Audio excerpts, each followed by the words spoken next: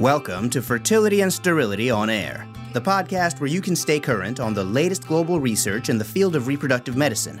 This podcast brings you an overview of this month's journal, in-depth discussion with authors, and other special features. FNS On Air is brought to you by the Fertility and Sterility family of journals in conjunction with the American Society for Reproductive Medicine, and is hosted by Dr. Kurt Barnhart, Editor-in-Chief, Dr. Micah Hill, Media Editor, Dr. Eve Feinberg, Editorial Editor, and Dr. Michael Simoni, Interactive Associate and Producer. Hello, everyone, and welcome to another episode of Fertility and Sterility on Air, Season 2, Episode 7. As usual, I'm joined by my co-hosts, Dr. Eve Feinberg and Dr. Kurt Barnhart. Kurt and Eve, how are you? Wonderful. Glad to be on the podcast with you. Yep, same here. Really glad to be back. As you all know, we're discussing the April issue of Fertility and Sterility, which is volume 117, issue 4. On today's podcast, we have a bunch of very interesting articles to discuss with all of you. We're going to start off with the fertile battle section. Eve, why don't you tell us a little bit about the fertile battle this month? Thanks, Pietro. This one is really timely. The title of the fertile battle is telehealth a valuable resource in reproductive endocrinology and infertility? The COVID-19 pandemic led to a 2,000% increase in telemedicine visits by April of 2020. It was a forced experiment in telehealth, and now as we're hopefully emerging from the COVID-19 pandemic, we're definitely at a crossroad of whether to continue telehealth and in what capacity. This month's fertile battle has a pro side and a con side. The pro side of the piece was written by Press Perry, Serena Chen, and Lowell Koo. And they make the following arguments. They say that telehealth maximizes access to care, improves efficiency, and improves satisfaction for both patients and providers. They also cite that the increased patient satisfaction is especially true in times of physician delay. For example, it is easier for the patient to be productive and complete other tasks when they're not sitting inside the physician waiting room. Traveling to visits is the second largest temporal burden in procreative care and a significant predictor of patient stress, and telehealth really mitigates that. You could also argue that decreased commute time for physicians gives more work-life flexibility and may decrease the cost of running multiple satellite offices. Reducing the time required for a consult to that of a work break for patients increases access for the economically vulnerable. And then they also state that telehealth increases engagement for both partners, especially in couples with a male partner who is not physically needed to be present for most visits. Telehealth also increases MD productivity, allows for more patients to be seen, and could potentially increase revenue for practices by having increased volume. In addition to telehealth, technology adjuncts like wearables, like home ultrasound monitoring, may further help to keep patients out of the office moving forward beyond the COVID-19 pandemic. The con side of this fertile battle was written by Kelsey Anderson, Sarah Keller, and Kenan Omertag. They note that the increasing use of telehealth was inevitable. The pandemic just accelerated implementation. They favor the implementation, but they caution that this may be the nail in the coffin of the traditional physician-centered approach to healthcare delivery. The most obvious risk to sustaining telehealth is economic.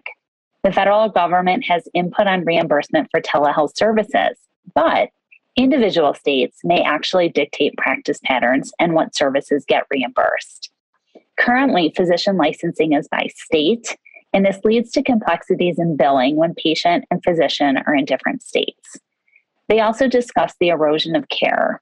Conversations that we have are difficult in person, and these can sometimes be even more challenging electronically. Furthermore, desynchronous care with decreased physician oversight can lead to patient dissatisfaction and medical error. They argue that patient-centered healthcare threatens the traditional physician-centered approach, and this leads to physician burnout. The increasing demand on automation, EMR usage, data entry, and artificial intelligence to make monitoring decisions, embryology decisions, etc., stand to refocus the role of the REI physician, which some may find undesirable. Personally, I think the genie's out of the bottle. Medicine has forever changed as a result of the pandemic. But I think that some of the challenges have catalyzed needed improvements in the way that we deliver care. For sure, virtual visits are here to stay, but we need to find equilibrium between efficiency and safety. Pietro, Kurt, what do you think? I personally have loved telehealth because I think as a young working parent, it has really allowed me to participate in pickup and drop off. So I've really loved it from that perspective. But I got to tell you, and I think everyone will agree, there's something about talking to a screen that's much more exhausting than talking to a person. I find myself doing the same volume of work on the screen is just so much more exhausting than in-person work. I think patients love it. The fact that they can do this on their break and three-way their partner is fantastic. I just don't think it should be exclusive. There's times and places where you really should see people in person and you really can have a better ability to communicate. All my office hours are now hybrid. I have half of them for in-person visits and half of them for telehealth visits. I just hope the government decides that they'll pay us for this, because ultimately it's never what's best for the patients. It's always who gets paid. Yeah, I think that's really well said. And I agree. We've been primarily doing our visits via telehealth, but on request by patients, we have had in-person visits. And I think that that hybrid approach is probably the best way to go. Let's keep moving with you. In this month's Inkling, we actually have a special contribution from Dr. Marcel Cedars, the president of the ASRM, entitled, "Is it time to revisit Rotterdam?" Yeah, I hope you all pay attention to this. It's lovely that we can get such visible experts to give their opinion. And Dr. Cedars gives a nice piece pontificating a little bit on whether it's time to revisit, as you mentioned, the Rotterdam criterion. But really, it's not about the Rotterdam criteria. It's more about like our classification systems actually helping us or hurting us. You know, the Rotterdam criteria for PCOS has gone under quite a bit of scrutiny and debate compared to the so-called NIH criteria. And some people would say, look, the Rotterdam criteria is so loose that as many as 20% of people might be considered PCOS. And is that really an indication of their health status? Is that really helping us? And it also has implications on research because it makes it really difficult to compare studies for us to make aggregate decisions and meta-analyses. And the same could be said for ovarian reserve classifications such as the Poseidon criteria. So this is an interesting piece on that. While we like to categorize and get useful definitions, that there are consequences when the definition is not clinically and research meaningful. That was not exactly eloquently said. So sometimes a consensus on a definition for something that is difficult to define is actually not helping us. So we all, like in life and in medicine, we like to compartmentalize. It makes it easier to go about our daily task without thinking. But Dr. Cedars is suggesting that maybe we actually do have to think some more. I think that was really well said. And I think that part of the problem with the Rotterdam criteria is that it's really broadened the diagnosis of PCOS to 15 to 20% of the population. And I really liked how she argues that if something is as prevalent as 15 to 20%, then is it really pathologic? And by going back to perhaps a more exclusive definition rather than a more inclusive definition, we may be able to better answer research questions that target specific therapies. So keep that in mind. It'll come up with the next paper that I talk about. little foreshadowing. Before we get there, I have this month's seminal contribution. This is an article that's actually received a ton of late press coverage, so I wouldn't be surprised if many of our listeners have already heard about it, but it's finally out in print this month. This article is called "Chronic Exposure to Delta-9 THC Impacts Testicular Volume in Male Reproductive Health in Rhesus Macaques" by Hedges et al. And the team at the OHSU Primate Research Center. Marijuana, as we know, is the most commonly used recreational drug in the US. But surprisingly little is still known on how chronic use may impact male fertility and reproductive potential. Most of the data that we do have is retrospective from small cohorts, and mostly from men already attending a fertility clinic. This study sought to prospectively and dynamically determine the dose-dependent effect of THC exposure on the male testes in non-human primates. So what did? They took 6 adult rhesus macaques between 8 to 10 years of age with previously proven fertility and gave them daily edible THC cookies at medically and recreationally relevant doses. These doses were slowly titrated up with the dose increase about every 70 days, the life cycle of sperm production, over a period of 7 months, or 3 spermatogenesis cycles. After ingesting the THC cookies, these poor monkeys unfortunately had a bunch of things done to them. They had blood drawn for THC levels. They underwent electroejaculation for semen collection.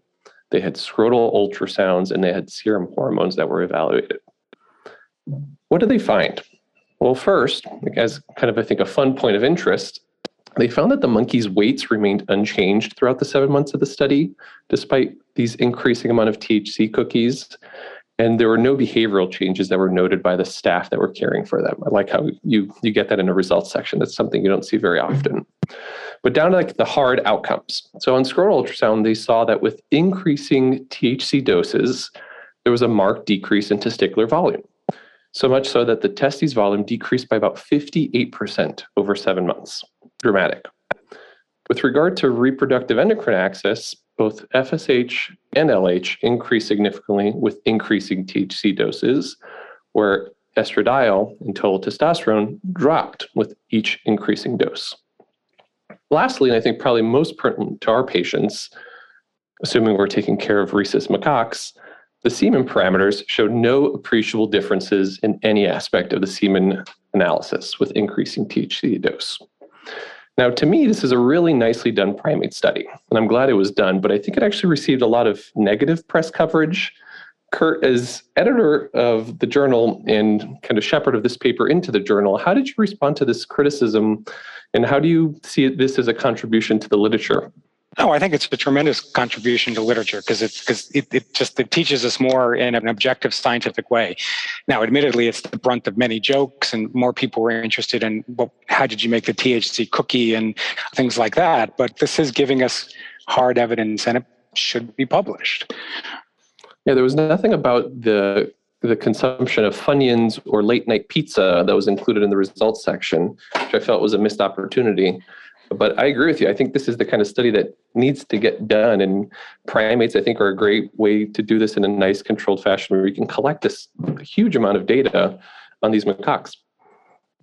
I mean, joking aside, but there are some behavioral changes that increased appetite that may go along with chronic marijuana use that you may see in humans, and you may see more of an obesity component than you do in rhesus monkeys.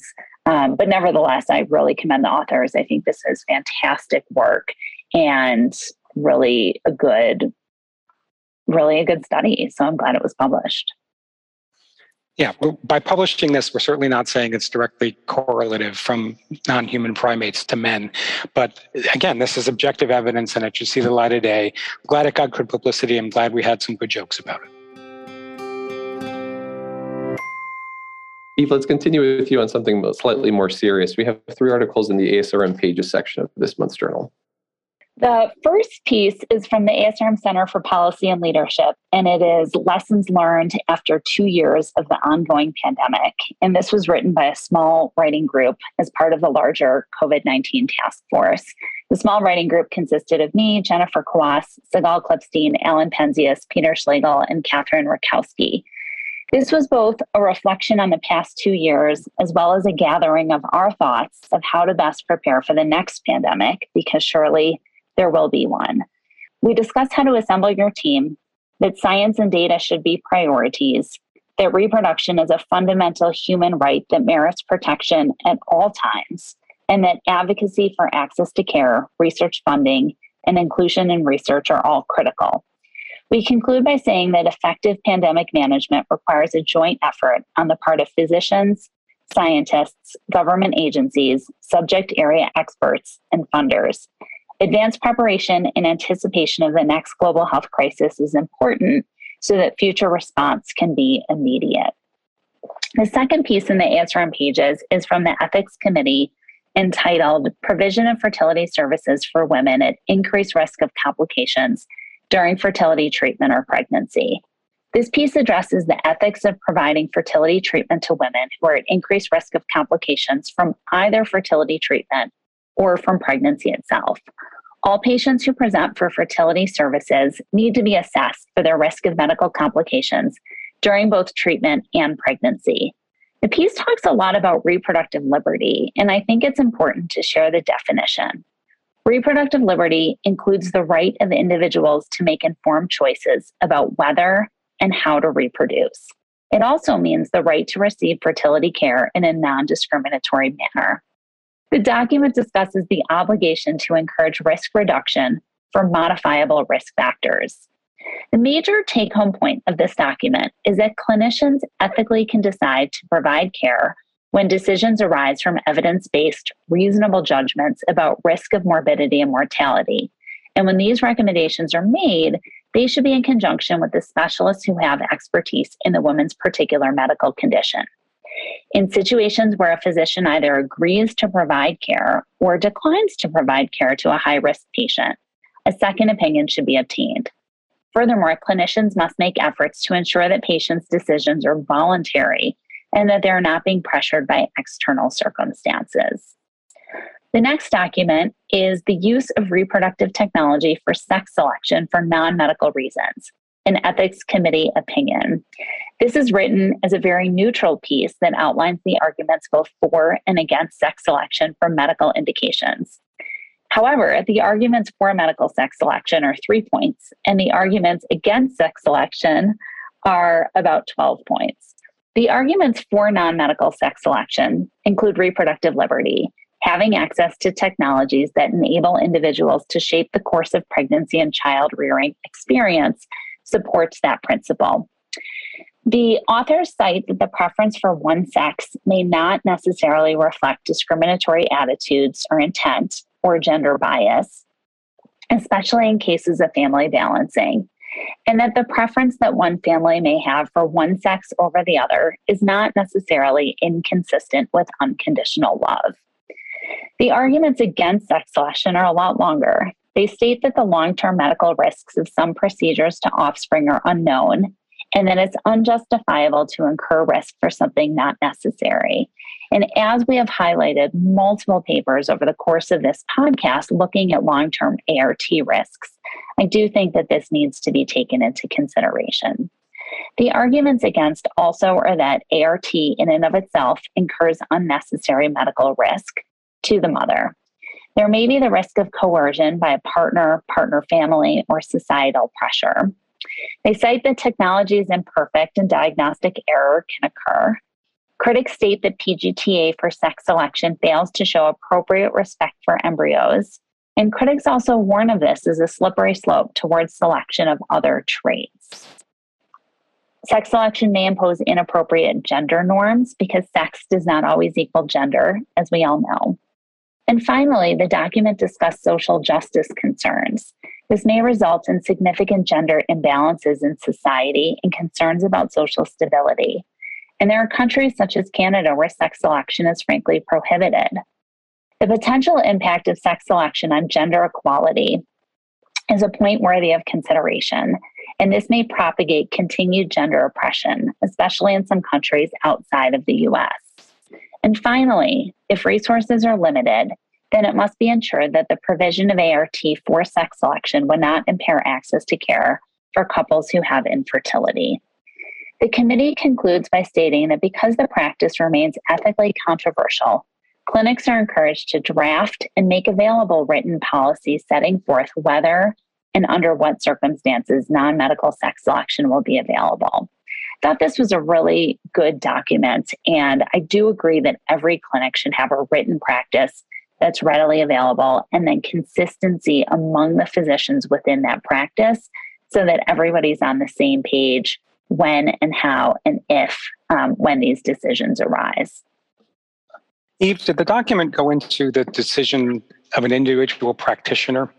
In other words, we have this debate all the time. If someone asks me to perform that procedure and I don't want to, is that a right or is it something that can be declined? Yeah, so it doesn't go into that, but I will say that I think that as a practice, and we faced this in my former practice where there were physicians in the practice that would readily do sex selection and physicians in the practice that readily didn't. And those who were uncomfortable with sex selection, and full disclosure, I'm totally uncomfortable with it, would just simply refer those cases to the physicians in the practice that that readily did sex selection. In my current practice, we are all on the same page, and our clinic policy is that we don't do ART for non-medical indications. So if somebody has a medical indication for ART, then we further break that down into saying that our lab prefers to pick the best embryo based on morphologic criteria in situations where PGT was done. And so if we have 2 embryos that are both day 5, 1-1 graded embryos, then at that point we will offer the patient the opportunity to choose. But we're very transparent about how and when we allow decisions to be made based on the sex of the embryo. And I think it's incredibly helpful to have a practice of people that are all on the same page, or at least to be consistently inconsistent. And if you, as a clinic, offer sex selection, then I do think as an individual in that clinic, you're obligated to refer to one of the partners or faculty members who do. We've come a long way from making jokes about monkeys and cannabis, but I think this is deadly serious. I think each physician should read this document and find out where they stand on this, because this should be something you think about proactively, not reacting to the patient that's sitting in front of you, and hopefully not reacting differently to different patients.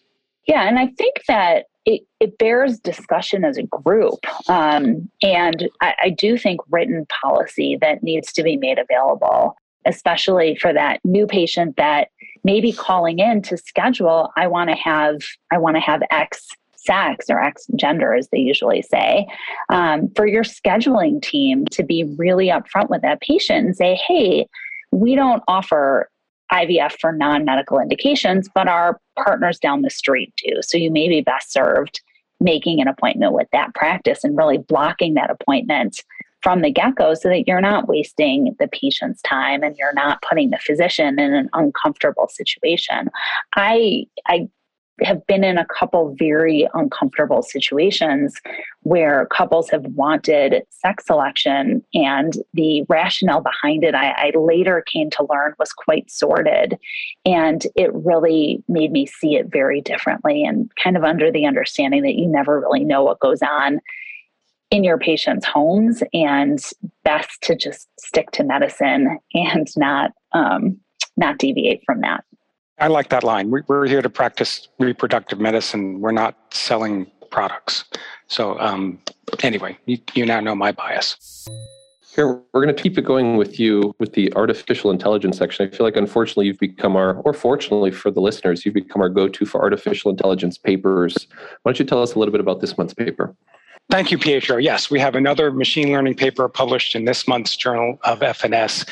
The title of this article is Machine Learning for Euploid Prediction in Human Embryos in Search of the Best Performing Model and Projecting Features. This is presented by Stephanie Deglace. I hope I didn't totally butcher that name, and Kelly Tileman out of a group in Belgium. So, as you've listened to in previous podcasts, you'll understand that machine learning involves a computer algorithm to look at as much data as possible to predict a particular outcome. And there are a number of computer algorithms out there that one can choose from, with some very fancy names like random forest classifier, Skype learning classifier, support vector machine, multivariate logistic regression, and even something called naive Bayes analyses. Basically, all of these mathematical predictions look at patterns to see if they can find a way to predict an outcome. The set of predictors then needs to be validated to see if it works in either what's called a split or an independent sample. So the goal of this study was to find a non-invasive and accurate way to predict the best embryo. Well, in particular, in this case, they were predicting whether the embryo was euploid or not. So in brief, they looked at 128 couples. The dates were 2016 to 2019, so fairly contemporary. And they looked at a total of 539 embryos. It was 45% euploid and 55% aneuploid was the population. They then looked at actually each embryo as the outcome, not the patient. So they were actually looking to predict a single embryo on whether it was euploid or aneuploid. So the purpose of this study was to look at 5 different machine learning models with a number of databases. And what's interesting about this one is it wasn't just looking at morphometric characteristics of the embryo, but it also included developmental factors of the embryo, time-lapse parameters, and patient demographics and clinical characteristics. So to be a little bit more specific, the oocytes were cultured in time-lapse incubator systems, the EmbryoScope, the EmbryoScope Plus, or Vitrolife. So there's a number of parameters that could be fed into the computer about changes and dynamic pictures at certain times. This was all taken care of by software from Vitrolife, and in the sense of telling you where this all came from. And they had 16 time points that were analyzed, and they added that to 85 features were extracted from the medical record, which makes this relatively unique. So as I mentioned, you have to validate this. So what they did was a standard split the sample. So 80% of the sample was used to derive the models, and then 20% was used to then test it. Now, I can get technical or I can stay very high level here. There are a number of definitions that if you do perform artificial intelligence, you should know. So, and it gets very complex, and I won't give a whole tutorial here, but you can look at things called accuracy or precision or recall sensitivity, as they did in this paper, something called an F1 score. But really, you have to pick one and decide that's going to be your measure. So I like accuracy, the proportions of correctly predicted observations to the total number of observations made. It's better than sensitivity because you're not just looking at positives. It's better than specificity because you're not only looking at negatives. I think accuracy is what you really want. Is the prediction accurate or not? So this model is giving answers that give the accuracy in the range of around 71 to 75%. The authors will quibble with me and they'll say that some of the measurements were in the 80s, but the point is it's similar to other methods, which is we can only accurately predict somewhere in the range of 70 to 80%. This is not 100%. So then the next important thing is, well, not only did they pick the mathematical model that they thought was the best, which is interesting in itself. Then they looked at something called feature selection, and they said, what are the features that are actually gearing to this prediction? There's a table in there that I can't do justice to verbally, but it lists all the different features and their relative importance. There's 41 features that ended up in the model. Now, but of those features, 4 of them were clinical. Actually 5, 9, and 19. And those features were sperm concentration, age, sperm motility, and believe it or not, gonadotropin dose was on the list itself. So this begs the question that should we be looking at more than just the embryo to be able to know whether it's euploid or aneuploid, and do other factors like sperm or age actually have some independent predictive ability. The problem is it's difficult to disentangle this. Like, how do you disentangle the age of the embryo? Because all the embryos made in a certain cycle are obviously the same age. And even you really can't look at the sperm as specifically as you want, because although morphology might be important, you don't know which sperm actually fertilized which embryo. So it's really hard to pull these out, and whether we're just predicting the chance of aneuploidy or whether they have a model that's actually picking from a pool of embryos which is most likely to be aneuploid. So that's probably the biggest limitation of this paper. Again, you should read the paper. It's amazing science and what AI can do. I don't think any of us on this podcast or at home would disagree that if we can find an accurate, non-invasive way to predict an embryo, that's an innovation. That's what we do every day, is just predict. But this paper is more a kind of an exercise in like, what are we trying to predict? Is our goal prediction of an embryo? Is it aneuploid or not? Or is our goal to predict this is the embryo to transfer? So we're going to have many more of these papers come through fertility and sterility. You are at the nascent of a new methodology coming through. So please learn a little bit more about AI. This is a good paper in that it teaches you, if you read it, about how models are made and what goes into the prediction. But unfortunately, spoiler alert, I'm not going to have an answer for you, and this model is not going to be implemented in your laboratory tomorrow. What did you guys think?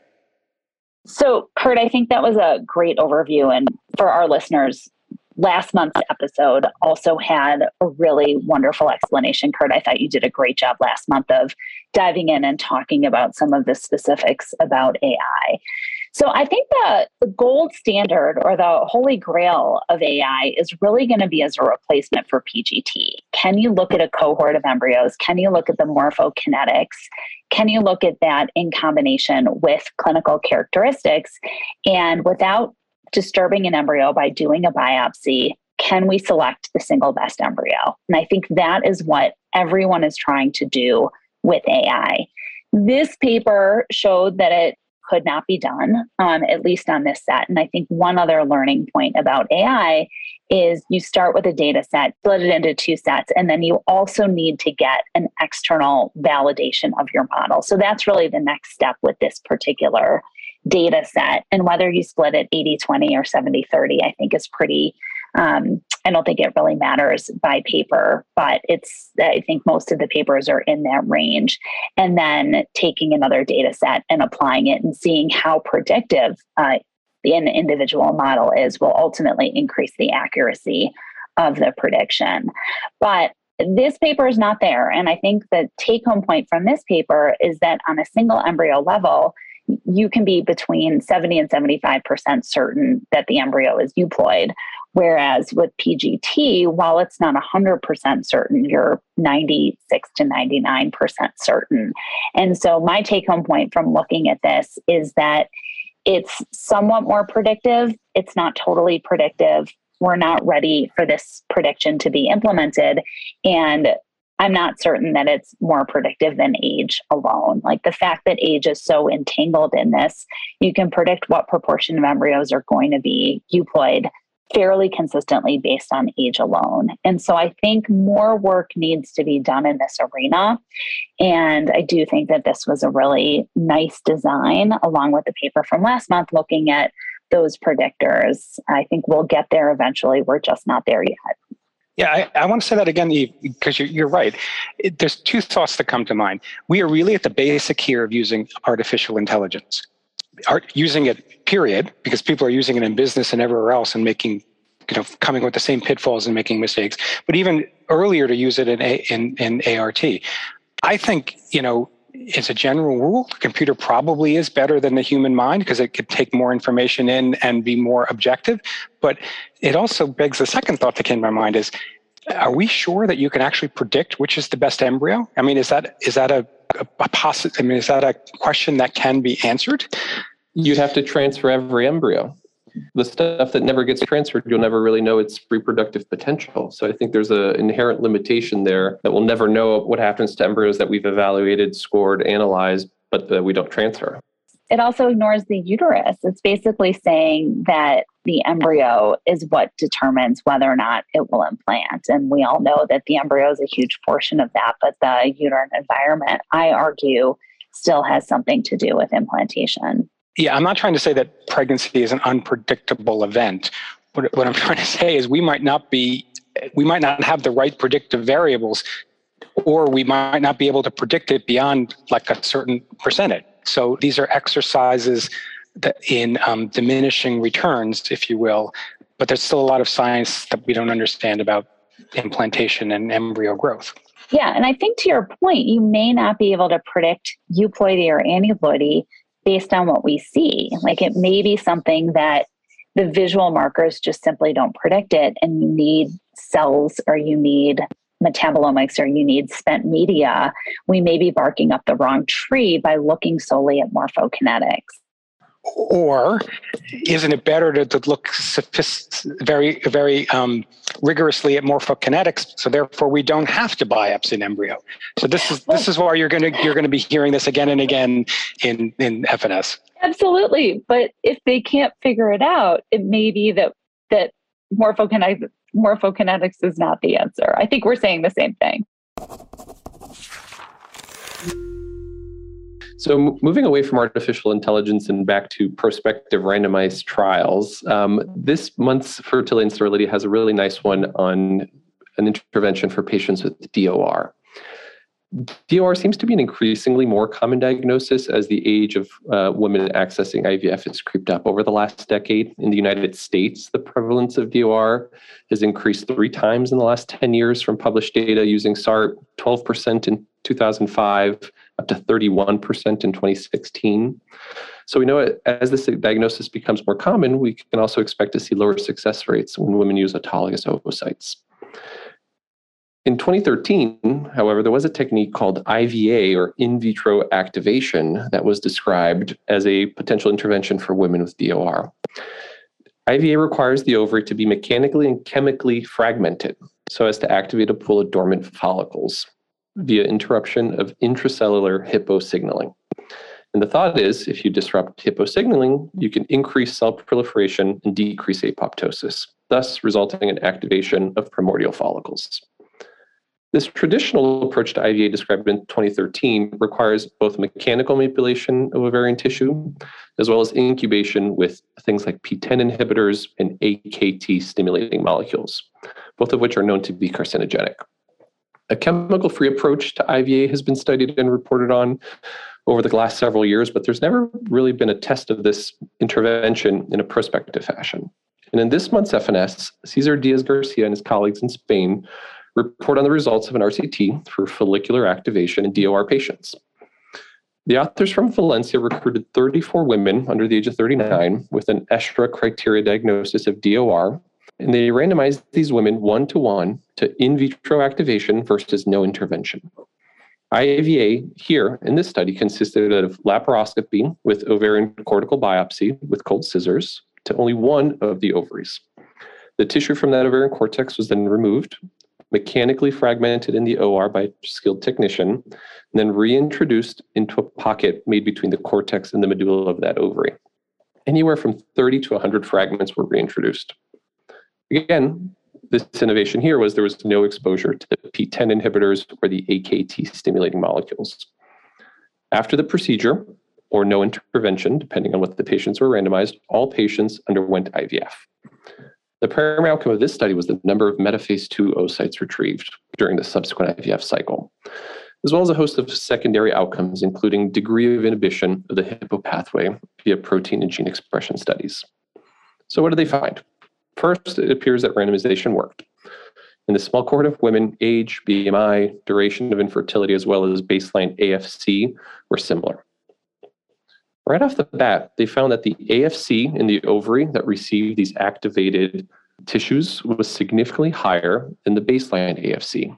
But this was really a difference of an AFC of 1 versus an AFC of 3 after the intervention. Given this low baseline reserve, this really didn't translate into a notable difference in AMH values, but that's not unexpected. However, the group that was randomized to the no intervention showed exactly what you would expect. There was no change in their AFC and also no change in their AMH. Unfortunately, this difference in AFC didn't translate into a difference in number of M2 oocytes, their primary outcome. Furthermore, there was no differences in fertilization rates, implantation rates, clinical pregnancy, or live birth. The authors do mention that there were a total of 5 live births recorded from the 34 patients who participated in the study, 4 of them coming in the control group and 1 from the IVA group. Interestingly, they did find that there was some biologic plausibility for this intervention. Both the gene and the protein expression studies show that you could suppress the Hippo pathway in the ovary via this mechanical fragmentation and reintroduction of tissue into the ovary. Ben Harris and Suhail Moasher from Duke have an accompanying inkling to this article that I think really puts this RCT into a helpful context for us. They mentioned that this technique of IVA involves not only a complex laparoscopic procedure with a high degree of surgical expertise. This is tricky stuff to do if you've never done it before, but it also requires skilled personnel that are going to be implementing this mechanical stimulation of the tissue before reintroduction. And finally, it's an intervention that requires financial costs, risk of surgical complications. So I think if we take a step back and look at the study, it doesn't appear that IVA has a role in improving the outcomes of patients with DOR, but there is some biologic plausibility for this technique. And it may be that we're doing this the wrong way or not doing it sufficiently, and we may ultimately end up seeing an improvement in the outcomes of patients with DOR by suppressing the Hippo pathway. But I think this study nicely tells us if you do it this way, it doesn't appear to be a benefit for these patients. Yeah, and I love the fact that they had a control group that had pregnancies, because I think so often these studies are uncontrolled and then they have a couple of pregnancies afterwards and they toot their own horn saying, look, it worked. Our patients conceived and got pregnant. We know that a certain percentage of patients who have DOR or even ovarian failure will ultimately conceive. But to date, no treatment has been shown to be more beneficial than just expectant management in this population. I'm pleased that a negative study gets into fertility and sterility. I think that was by design, and I'd like to see those because it was, again, well-designed, well-conceived, no pun intended. They had a primary outcome, they stuck to it, and they reported on it.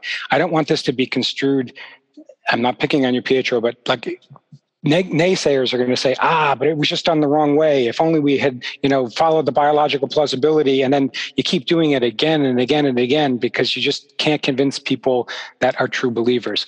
So I'm glad, again, negative science gets published because it hopefully should inform our decision-making and our care.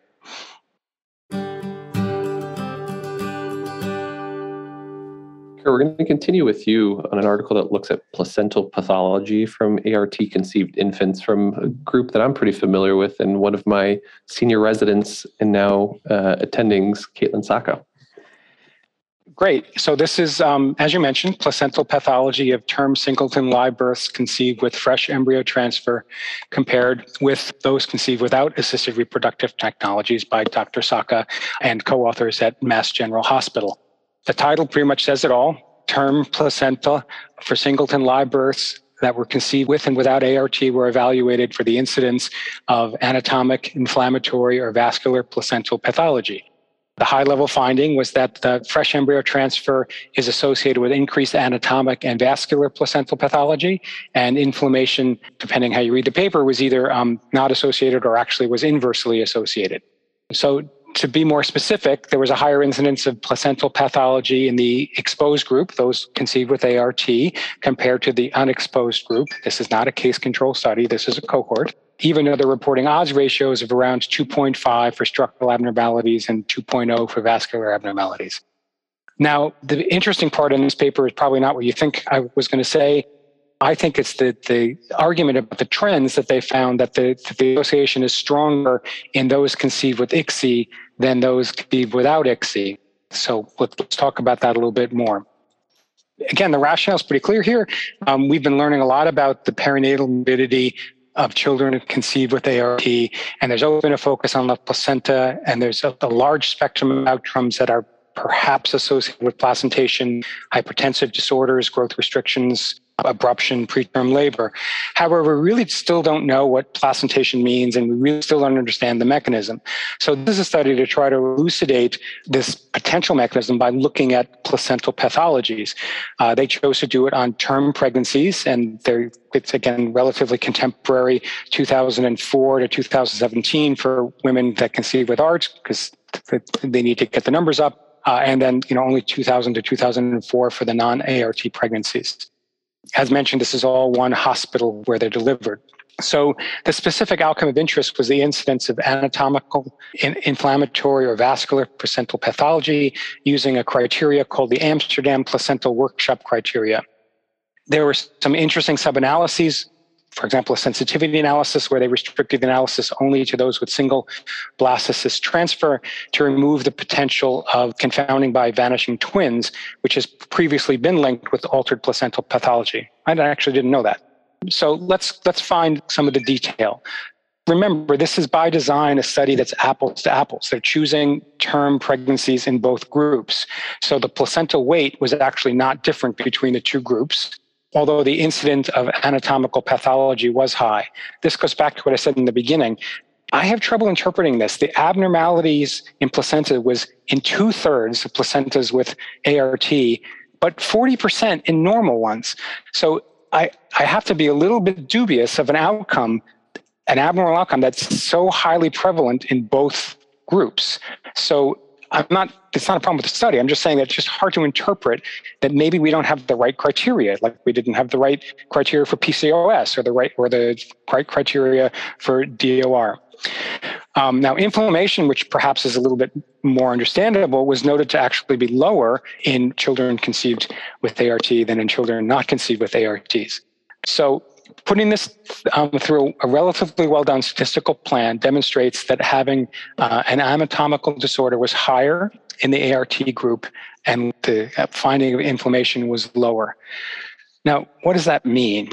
So let's talk a little bit more about the intriguing classification. The paper claims that the association was stronger in children conceived with ICSI than children conceived with standard ART. However, while the numeric value is slightly higher, the confidence intervals overlap, and there was no specific analysis between the two groups. So I apologize. That kind of claim should not have gotten through the editorial process. That's a very common incorrect claim. Just because a strength of association is higher in one group than another doesn't mean that it's true that that intervention is causal or even associated in the pathway. This was pointed out in the reflection by Mohammed and Mona Abdullah, and they also point out that there's no mechanism why ICSI should be more strongly associated with placental pathology than ART in general. Now, the authors of the paper talk about possibly epigenetic changes, and the two most commonly blamed phenomenon in ART are abnormal placentation and epigenetic changes, because we really don't know what either of them mean. So let's go back and explore this a little bit more. Placental abnormalities are not a health outcome. No offense to the pathologists, but it's difficult to classify such a large number of abnormalities and if that means anything clinically. So the study wasn't designed to look at clinical outcome, but let's look at them anyway. There was no difference in the gestational age in the two groups, and the mean birth weight was slightly lower in the children conceived with ART, but only 80 grams, so it's hard to argue that that's clinically significant. But there was also two very consistent findings in other papers, which is a higher C-section rate and also a higher rate of preeclampsia. However, I'm unaware that placental shape or size or vascularity is associated with preeclampsia. So again, we're trying to make 1 and 1 equal 2, but we're just not there. So in summary, it's a nice study that furthers our understanding of the impact of ART on children, but we have a long way to really understand and perhaps minimize this association. So, Kurt, one point that I want to respectfully disagree on is that it may not distinguish those who are infertile from those who use ART. And I say this again and again, but the optimal control group is a control group or comparison group is a group of individuals who also have infertility who used non-ART measures to conceive. So IUI or took longer than a year to conceive and ultimately conceived without medical assistance. Comparing an ART group to a true non-infertility group, to me, doesn't separate out the risk that infertility has as an independent risk factor for adverse outcomes. The second point I want to make is even though all of these placentas were examined at the same hospital system, it doesn't necessarily mean that they were examined by the same placental pathologist. They used a historical comparison group that was many years prior to this study period. And so I think it's also not as clean of a comparison as we'd like to see if it's done at one institution. So those are just my two take-home points on potential flaws of this analysis as well. Pietro, what do you think? I think one thing you have to think about with these studies is which placentas get sent to pathology for evaluation at this institution. And having had the benefit of training here, I'll tell you that all the placentas at the Mass General get sent to pathology for evaluation. And then the full pathologic examination depends a little bit on the clinical criteria. I think this is an important point in their methods. If you have a history of ART and or age greater than 40, then a full gross and histologic examination of the placenta occurs. In the absence of that, there's really a very small limit of placentas that get fully evaluated. I think they specifically said it was a history of group B strep colonization, which was the standard of care at the institution between 2000 and 2004. So you have to wonder, is there a little bit of confounding here by which placentas get evaluated and which ones don't? So this is a wonderful teaching point on the podcast. This is like a class you would teach to everyone else. So let's take advantage of it. when you look at a study, you're always going to find flaws. And you have to then, at the end of the day, after you find the strengths and the flaws, have to say, do I actually believe the results or not? And a study like this, you can go so far to say, yeah, it makes sense. They found differences. I think they're probably real, but I can only go so far in extrapolating that to what does it really mean to every patient or to this study. So all of the things we just pulled apart in this paper are true. I happen to believe that the findings are also true. I just want to caution that, where we go with this. What I meant to say is we need to learn more about placentation. This study is the beginning, not the end. Well said. So well Kurt. said. I was going to say so well said as always, Kurt. I think I really appreciate all your wisdom. Well, before the placenta even attaches, we have to have an appropriate endometrium, which is a great segue for Eve, your article that looks at optimal endometrial thickness in fresh and frozen IVF cycles.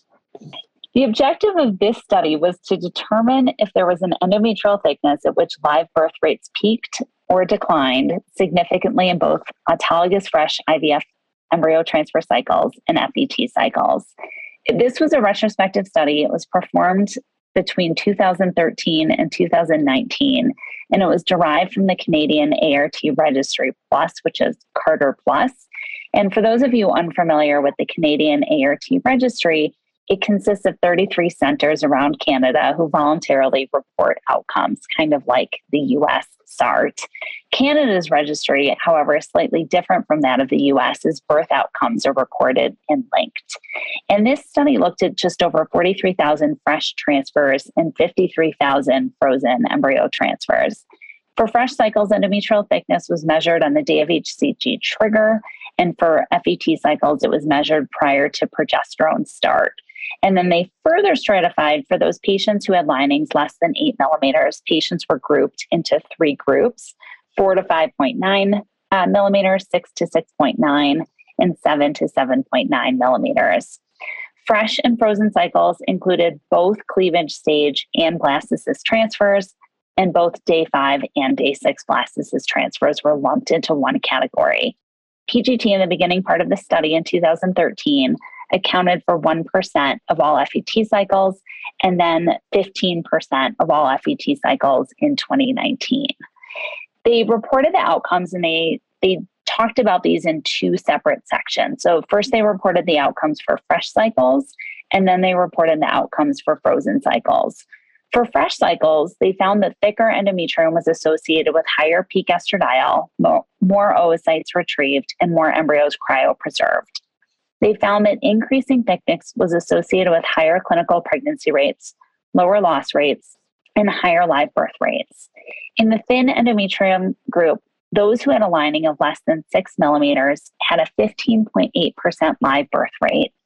Those who had a lining of 6 to 8 millimeters had a 22% live birth rate, and those who had a lining 8 to 10 millimeters had a 28.1% live birth rate.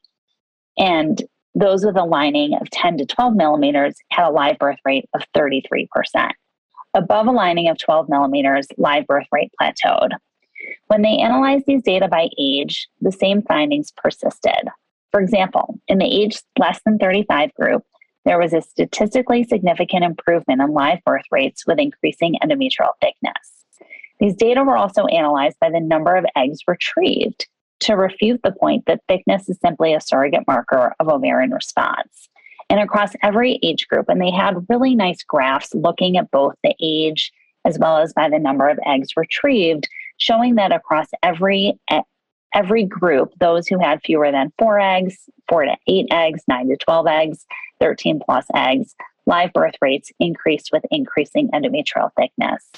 All of these data really are demonstrated beautifully in these figures that show linear association of success by endometrial thickness with both age and numbers of eggs retrieved. Interestingly, the findings for frozen cycles were a little bit different. There was a significant difference in clinical pregnancy rates, live birth rates, and mean term singleton birth weights as the endometrium thickened. Those who had a lining of less than 6 millimeters also had a 15% live birth rate, but this rose to 28% in those with a lining of 7, and there was no improvement in frozen cycles when the endometrial thickness improved above 7 millimeters. I think at baseline, my reaction to this paper was, I just don't believe it. One of my mentors from Northwestern, the beloved Eddie Confino, always said, a good embryo will stick to drywall. I'm not sure I believe that. The truth is probably somewhere in between, but I think that this study has some key limitations that are worth discussing. I feel obligated to highlight the very small numbers of included women at lower endometrial thicknesses. The number of patients with linings less than 6 millimeters in both fresh and frozen cycles was less than 1% of the total population studied, in part because I think that the natural tendency is to cancel these cycles. Second, my biggest issue with the study is there was really no comparison by embryo type. I certainly appreciate the stratification by age and by the number of eggs retrieved, but they're comparing apples to oranges or cleavage to blastocysts or even untested blasts to tested blastocyst. And in my perfect world, if I were to see a subgroup analysis, I'd like to see a subgroup analysis of euploid embryos or at minimum blastocysts and whether or not these findings persisted. With over 53,000 FET cycles included, I just don't understand why these data were not presented.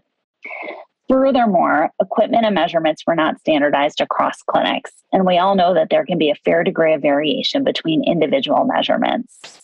In my version of a perfect study, there would be some sort of an adjudication or an independent investigator that reviews the images and either concurs with the measurements or uses calipers to remeasure. In addition, endometrial architecture was not measured or evaluated or reported on. And so the question is really, is a lining less than 6 millimeters okay if we have a trilaminar appearance to it? Endometrial preparation protocols for FETs were heterogeneous and all over the map in terms of what was done. And finally, the difference in findings between fresh and frozen in endometrial thickness lacks, in my opinion, biologic plausibility. Why would you have a worse outcome on a fresh cycle with a lining of 7 millimeters than a frozen cycle with a lining of 7 millimeters? So again, I commend them on a huge study, nationwide data that was done, but I would have liked to see this broken down into more of a fair comparison between groups. Kurt, you look pensive. What's on your mind, Kurt? Well, it goes back to what I said before, that you have to pick a paper apart and then decide whether you actually believe it. In this case, it's clear that Eve doesn't believe it, which is, believe it somewhat. It's not that I don't believe it. I think it's really hard when the numbers of transferred patients in the less than 6 millimeter group are so incredibly low. They're less than 1% of the entire paper. So I have a hard time drawing conclusions and saying we should continue to cancel these patients because their outcomes are poor based solely on the data from these papers. Sure, I think in somebody that has potential to have a better outcome, we may consider canceling, but it doesn't mean that we shouldn't ever transfer these patients. Yeah, and I want to be clear. I don't think Eve is saying, and I won't speak for her, that she doesn't believe the data, that it's made up or that it's in the wrong direction. It's just that there's enough limitations of the paper that you're really not sure the finding really is the truth. We all present data that we think is true, and we do statistics on it like that, but still there is data that is subject to bias in the way you collect it, many other things like lack of standardization where you can actually get a false finding. I don't mean intentionally false, just might not be true. I think, unfortunately, measuring the endometrium is just a really crude surrogate marker for what's going on in the endometrium. I think these studies have reinforced that the endometrium is probably a biomarker for something going on, but putting calipers from one end to one end is telling us so little about what's actually going on within those few millimeters. And we know what's happening is this really complex, orchestrated set of events that is decidualization. You have inflammatory cells changing over. You have immune cells. You have stem cells that are all kind of carefully working together. And all we're telling here is 7 millimeters, 6 millimeters, 8 millimeters. To me, in 2022, it just seems so crude that that's the best we still have to be able to assess endometrial thickness. I think the way forward here is probably having tissue, having metabolomic data, having proteome data of these endometrium, and really sorting out the 6 millimeters means something different for this patient, whereas it means something totally different for the patient with 8 millimeters. So I think that's the way forward, but those studies are really hard to do. And unfortunately, that information will never be captured in a SART course database, will never be captured in a Canadian data set. But I think that's the data we need to hopefully clarify this question and stop the pendulum from swinging back and forth on an endometrial cutoff to preclude patients from having an embryo transferred. I hope we're not using it as a cutoff for who should have transfer or not. Those obviously should be individuals, but it is a clear limitation of using administrative data that you sometimes can't get granular enough to really understand the biology. Yeah, I totally agree. And I will say that there are centers that simply will not transfer patients who have thin linings. And I receive a bunch of those patients as second opinions. Recently transferred one, and I think we all have these anecdotes, but I recently transferred a patient with a lining of 4.5. Her other treating center simply wouldn't transfer her, told her she needed a GC. She had 3 euploid embryos, secondary infertility. And they came to me and said, we're going to transfer. We're not using a carrier. Will you take us on as patients? And first embryo transfer on a natural cycle, she's pregnant. I think we all have those stories.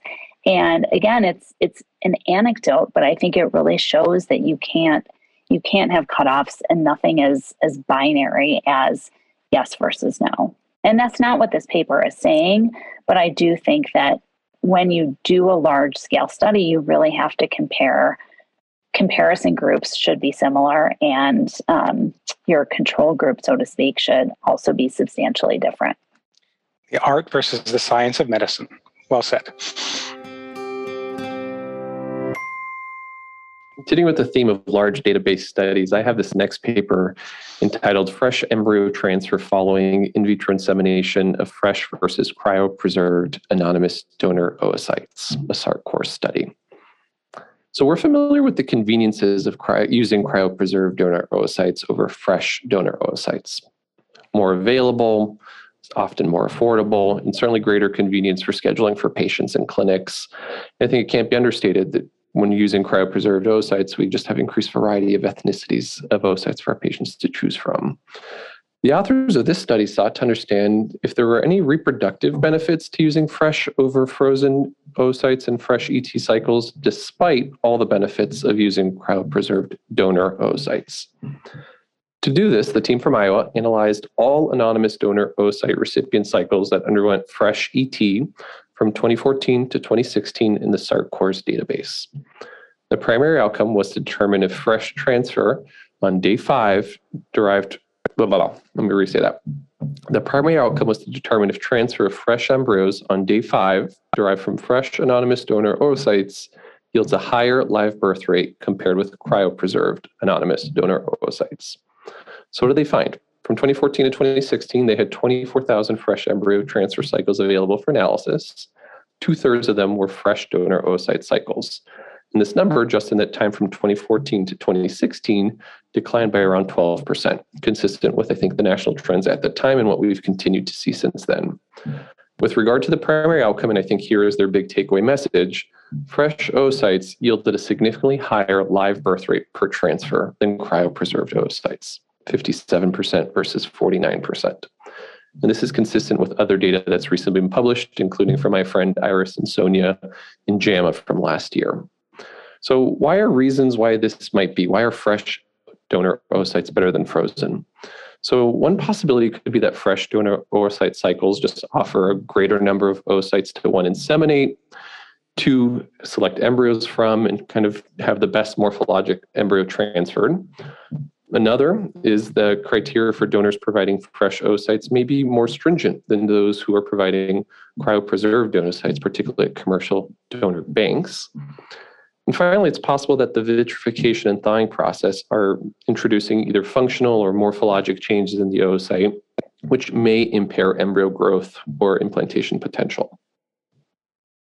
The data from this study did reveal that cycles using fresh oocytes were significantly more likely to produce good quality blastocysts, and this could be related to the quality of the oocyte that created it. There's one important point that I want to point out, and this is a nod to Micah Hill, who I think presented this at a podcast recently for us. The double embryo transfer rate in this cohort from 2014 to 2016 of donor oocytes was 53% for fresh and 50% for frozen. This is way too high. This is crazy, crazy high. And I think this is why we ended up with a multiple rate in this study of 26.4% in the fresh group and 20.6% in the frozen group. Eve, you see a lot of patients who are coming to you to use donor oocytes. How do you talk to your patients about fresh versus frozen oocytes? But beyond that, how many embryos to transfer when using donor egg? We transfer one. There's really not a discussion about that. Our policy at our center is single embryo transfer for donor egg, period. And we really carefully counsel the patients on why we make that decision. We make that decision because pregnancy rates are not improved by transferring more than one embryo. Risks and complications of pregnancy are vastly increased by having twins. There are also some data that are out there showing that cumulative number of children born may actually be higher if you transfer single embryo by single embryo. So a family that wants 2 children may have a higher likelihood of ultimately having 2 kids if they transfer single embryo by single embryo. With regard to counseling on fresh donor bank versus frozen donor bank, or fresh oocyte donor versus frozen oocyte donor bank, I often start with ideal family size. How many children do you think you want to have? And for couples who want to have more than one child, I really encourage them to use a fresh oocyte donor simply because the number of oocytes retrieved is higher and the number of cryopreserved embryos is higher. We also have seen data in prior studies that we've talked about on prior podcasts looking at the cumulative likelihood of success across fresh versus frozen. I think it was 2 months ago, we looked at that really nice curved survival analysis that showed that the likelihood was ultimately the same if you had 5 embryo transfers. When you use a frozen donor egg bank, in the vast majority of situations, you get between 1 and 3 embryos. And I think in this study, they showed that 10% of patients only had 1 embryo that resulted from their donor egg bank. And so for couples who have an unusual race that's hard to find, a donor egg bank may be more favorable. For couples who already have a child who are just looking to add 1 child to their family, I think that makes a lot of sense to use a frozen egg bank. But really for the couple who wants to have more than 1 child, I strongly steer them towards a fresh oocyte donor. Moving on to our next article, in the epidemiology section of this month's journal, we have an article from some old mentors and friends of mine, Dr. Leah Bernardi from Northwestern and Dr. Erica Marsh, now at University of Michigan, sought to evaluate the extent to which uterine fibroids are associated with AMH concentration in young African-American women. We know that despite the inverse association between ovarian reserve and age, AMH concentrations can vary widely among similarly aged women. One possibility for this variation that deserves further study is the presence of uterine fibroids. It's not known exactly how ovarian reserve is impacted by the presence of fibroids, but we know that ovaries are at least partially perfused by branches of the uterine artery, which also provides blood supply to fibroids, making it therefore possible that fibroids could compromise blood flow to the ovaries. And if we impact blood flow, we may be impacting ovarian reserve and reducing AMH. To better evaluate if fibroids are associated with AMH concentrations, the authors analyzed data from the SELF study, which stands for Study of Environment, Lifestyle, and Fibroids. SELF is a large-scale, ongoing, prospective study of over 1,600 African-American women between the ages of 22 to 35 without a history of uterine fibroids, who had baseline ultrasounds and AMH levels checked during study enrollment between 2010 to 2012. The paramount outcome of this study was to report on the percent difference in mean AMH concentration between participants with fibroids and those without fibroids at study enrollment. The secondary outcomes were all the things you would also want to know. Was there a difference in AMH based on the number, size, type, or position of fibroids? So what do they find? In this cohort, with an average age of 29 years and a median AMH of 4.07, again, a young, healthy cohort here, 22% had at least 1 fibroid on ultrasound at the time of enrollment. And of these 22%, a third had more than 1 fibroid. The majority of fibroids are intramural, but the mean size of them was small, at 2 centimeters. Again, these were all asymptomatic women at study enrollment without a known history of fibroids.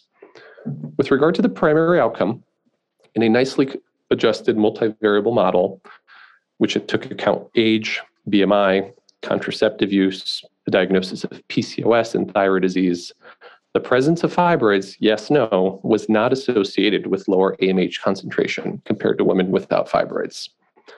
And similarly, there were no clear associations between uterine volume size, fibroid size, number, type, or position of fibroids with AMH concentration. I think this analysis in the study provides some reassurance that fibroids in younger African American women do not have a strong influence on AMH. I think it also highlights some methodologic challenges that impact fibroid research. For those who aren't familiar with SELF is a really, really strong epidemiologic study. It's really well positioned to study the natural history of fibroids and their sequelae. By nature of recruiting young African American women, those who we know will ultimately have the largest burden of fibroid-related morbidity in their lifetime, and capturing them without a diagnosis of fibroids, or at least without symptomatic fibroids, we're really well positioned to collect longitudinal information. The serial ultrasounds that these women then underwent allowed to capture a lot of asymptomatic women who, one, had newly diagnosed fibroids in their early reproductive years, but we have to be really careful to not extrapolate these results to women who either have symptomatic fibroids or those that are beyond the age of 35. It's possible that the fibroids that were encountered may not have been present long enough to influence AMH concentrations by nature of the inflammation or their mechanical distortion of the uterus and the remaining blood supply, or it may just be possible that they weren't long enough causing symptoms. In summary, I think this is a really great study that was really well designed from a cross-sectional cohort that's ongoing. And I think it provides really useful information for counseling this very specific subset of young African American women who are asymptomatic and do not have known fibroids. And with that, you'll have the April edition of the Fertility and Sterility Journal packaged and ready for you to listen to. As always, the conversation continues beyond the podcast. You can follow us on our Instagram, Facebook, and Twitter pages for all your great FNS content. And stay tuned for upcoming FNS Unplugged episodes where the media editors of the sister journals discuss an article from FNS Reports, Science, and Reviews. As always, thanks for joining us, Eve, Kurt. Until next time. A lot of fun. Thank you for listening. And whether you agree with us or don't agree with us, tell a friend and share this podcast. Yeah, just a final plug. We're almost at 20,000 downloads, which we're really excited about. So keep on listening. Until next time. Bye-bye.